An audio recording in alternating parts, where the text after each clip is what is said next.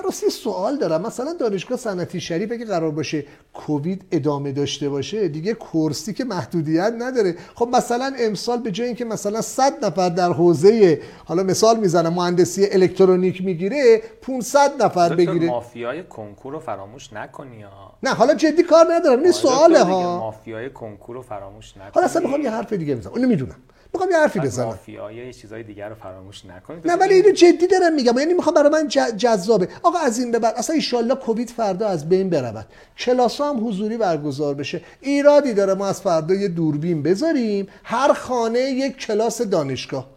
خب آقای دکتر کسب و کارا رو چیکار میکنید؟ خیلی جدی دارم میگم آقای دکتر استادا رو نابود میکنید، دانشگاه غیر انتفاعی نه استادا که نه دکتر، این دانشگاه غیر انتفاعی رو دارید نابود میکنید، مؤسسات آموزشی رو دارید نابود میکنید، این همه آقازاده هم که رفتن مجوز دانشگاه ها رو گرفتن اونا رو هم دارید از بین نکنید دکتر. فردا در این پویشو میبندن. راهکار خوبیه نه دکتر؟ این همون چیزایی که دیجیتاله، این همون چیزای دیجیتاله. یه چیزی بگم دکتر، یکی از علتایی که شاید دیجیتال رو خیلی ضربه زدن، اخیراً خیلی بهتر شده. سال 88 سال 80 سال 90 ما داشتیم روی حوزه سلامت دیجیتال کار می‌کردیم، نمیذاشتن بعضیا. بله نمیذاشتن. بعد یه روز منو بردن یه گوشه گیر انداختن که چیزی بهم بدن. خیلی مثلا اون زمان پاترول می‌خواستن بدن، ویلای فلان. منم حالو بودم، نمیدونستم چرا میخوان بهم بدن. کجا بودی اون موقع شما؟ سمتتون چی بود؟ یه مشاور بودم تو حوزه توسعه سلامت دیجیتال و این چیزا در وزارت بهداشت. وزارت بهداشت. آقای دکتر نگاه کنید. نسخه میرفت ام‌آرآی نوشته میشد. ام‌آرآی در کار نبود. 50% نسخه دارو نوشته میشد واسه پیرزنی که مثلا هیچ نبود، دارو سرطان نوشته میشد. بعد این نسخه میرفت داروخونه، داروی رد و بدل میشد که این دارویی در کار نبود، بیمه باید پولشو میداد. بعد در روز میدونید چقدر فرار اینجوری داشتیم؟ بعد دیجیتال میمد نمیذاش، مثلا تا میزدیم اونجا، مثلا میزدیم خانم اکرم مثلا فلانی، میگفت ببخشید خانم اکرم فلانی که دیابت داره، این دارو به دردش نمیخوره، سریع آلارم میزد. خب نمیتونستن بگیرن. بعد دکتری کلشو زیراب میزدن، یعنی اجازه نمیدادن این توسعه پیدا کنه، به خاطر اینکه شفافیت ایجاد میکرد. دیجیتال کلا آید دکتر مطلب جالبی رو گفتی و همچنان این مطلب حل نشده. دکتر من نمیتونم. نه من این رو نمیخوام. ببین ما خداوکیلی، ببین ما قراره بازم تو برنامه میدون شرکت بکنیم، ما نمیخوایم که بعد از این برنامه عزیزان ما تهیه کننده فناوری اطلاعات ببین آقای دکتر، ارزی که 4200 میگن کجا رفته؟ اگر من الان دیجیتال همین الان بود یک کامپیوتر میزدم میومد آقای علی ایکس اینو گرفته، بعد 3 سال قبل کجا بوده، 6 سال قبل کجا بوده، رندوم میکرد، یه نمودار به من میداد، میگفت مثلا 50 نفر از اینایی که ارز گرفتن 3 روزه ثبت شرکت کردن، چه اتفاقی واسه مملکت میافتاد؟ شفاف سازی. ببین دکتر، دیجیتال شفاف سازی ایجاد میکنه، اطلاعات در دسترس قرار میگیره. لذا دکتر خیلی‌ها دنبالی هستن دیجیتال رشد نکنن. حالا دکتر من به عنوان حالا مثال اجرایی میخوام بگم من حداقل آلمان رو میخوام بگم. میدونید در آلمان هیچ نسخه غیر چاپی صادر نمیشه، یعنی برای هر کسی که داره میره، چه خارجی باشه چه داخلی باشه، چه یعنی در واقع نشنالیتی آلمانی داشته باشه، رزیدنت باشه اونجا، اینها یک کارت سلامت دارن که همون یک کارت سلامتیه که دارن و اگر پزشک میرن نسخه به صورت تایپی هست، یعنی نسخه تایپی میدن. من اونجا که سوال کردم، شاید ابتدا از حالا داروخونه‌ای که سوال کردم که این نسخه چه کمکی به شما میکنه، خب ما چون همیشه جسارت میکنم خدمت دکتران عزیزمون همیشه نسخه های بدخط دیده بودیم، من خندیدم گفتم خب شما خیلی شانس آوردید که مثلا نسخه دستی نمیگیرید. تعجب کرد، گفت مگه نسخه دستی هم وجود داره؟ بعد یه مقدار بیشتر که مطالعه کردم و پرسجو کردم متوجه شدم که اینها تمام نسخه ها یک سابقه بیمار در بیمه تامین اجتماعی در واقع ثبت میشه، میزان داروی مصرفی کشور در سالهای گذشته، بیماری هایی که در کشور جاری و ساریه. ببین من میخوام بگم چقدر حوزه دیجیتال، من این رو به جد میگم، من امشب رو به فال نیک میگیرم، یعنی اگر محمد امین حاج کاظمیان و پویش ملی صادرات فرداش با امروزش متفاوت نباشد اشتباه بزرگیه که من کردم. این رو به جد میگم.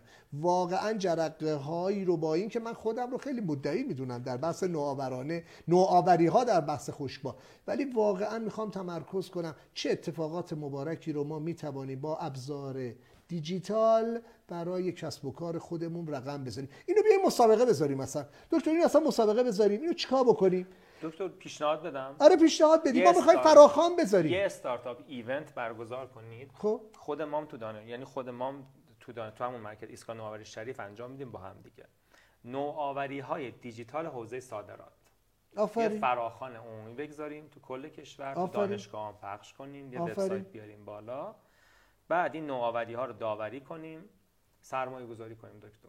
یعنی من این رو ببینید از الان دارم میگم. ببینید من آنچه که دارم اتفاقاتی که رقم زدم یا میخوام رقم بزنم و با شما به اشتراک میذارم. من از رویاها صحبت نمی کنم، بارها هم به این مطلب اشاره کردم.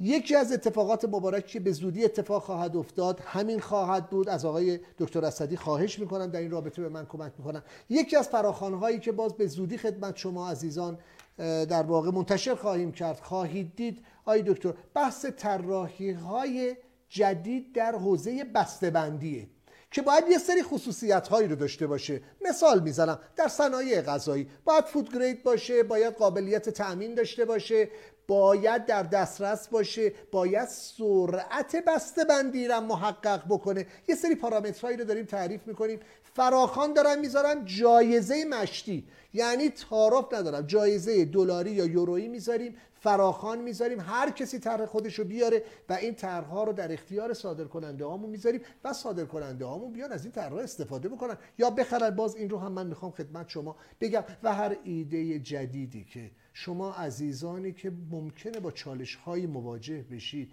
علاقه‌مند بودید با دبیرخانه پویش ملی صادرات به اشتراک بگذارید، در خدمتتون هستیم. انشالله بتونیم با کمک شما عزیزان اتفاقات نابی رو از جنس ارزآوری و در ادامش اشتغال زایی برای کشور رو رقم بزنیم. در گوشتون میگم اگر اشتغال زایی در کشور ما جاری و ساری بشه، اون موقع اداره کار، وزارت کار تحمیل نمیکنه پایه حقوق رو. اون موقع بر اساس عرضه و تقاضای نیرو ما مجبور هستیم به نیروی کار ایرانی آنچه در شأنش هست پرداخت بکنیم. حرف آخر آقای دکتر؟ خیلی متشکرم آقای دکتر، من لذت بردم.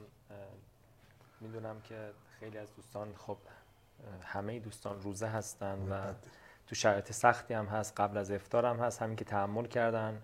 از شما خیلی ممنونم. امیدوارم که میهمان خوبی بوده باشم. عزیزید. و بعض وقتا میهمان بدیم. نه شما عزیزید و من جدا از شما یاد میگیرم، میآموزم، مخصوصا در برنامه‌هایی که در خدمتتون بودیم. انشالله که بتونیم باز در برنامه‌های بعدی در خدمت شما باشیم و حرف‌های جدید، حرف‌های نو بر اساس نیاز روز در واقع جامعه هدفمون که بازارهای 5 قاره هست با هم دیگه داشته باشیم. ممنون از اینکه ما رو همراهی کردید. بسیار خوشحال هستیم. ایام و لیالی بکام. این ایام التماس دعای فراوان دارم انشالله که این بیماری کرونا، این ویروس منحوس کرونا از کشورمون سایه بردارد و انشالله که همه عزیزانی که در این باب دارن زحمت میکشن و پرستاران عزیزمون، پزشکانمون همه در صحت و سلامت باشند. همواره همتون در صحت و سلامت باشید. به امید خدا و مشتاق دیدار همگی. خیلی متشکرم. خیلی ممنون دکتر. مرسی. خیلی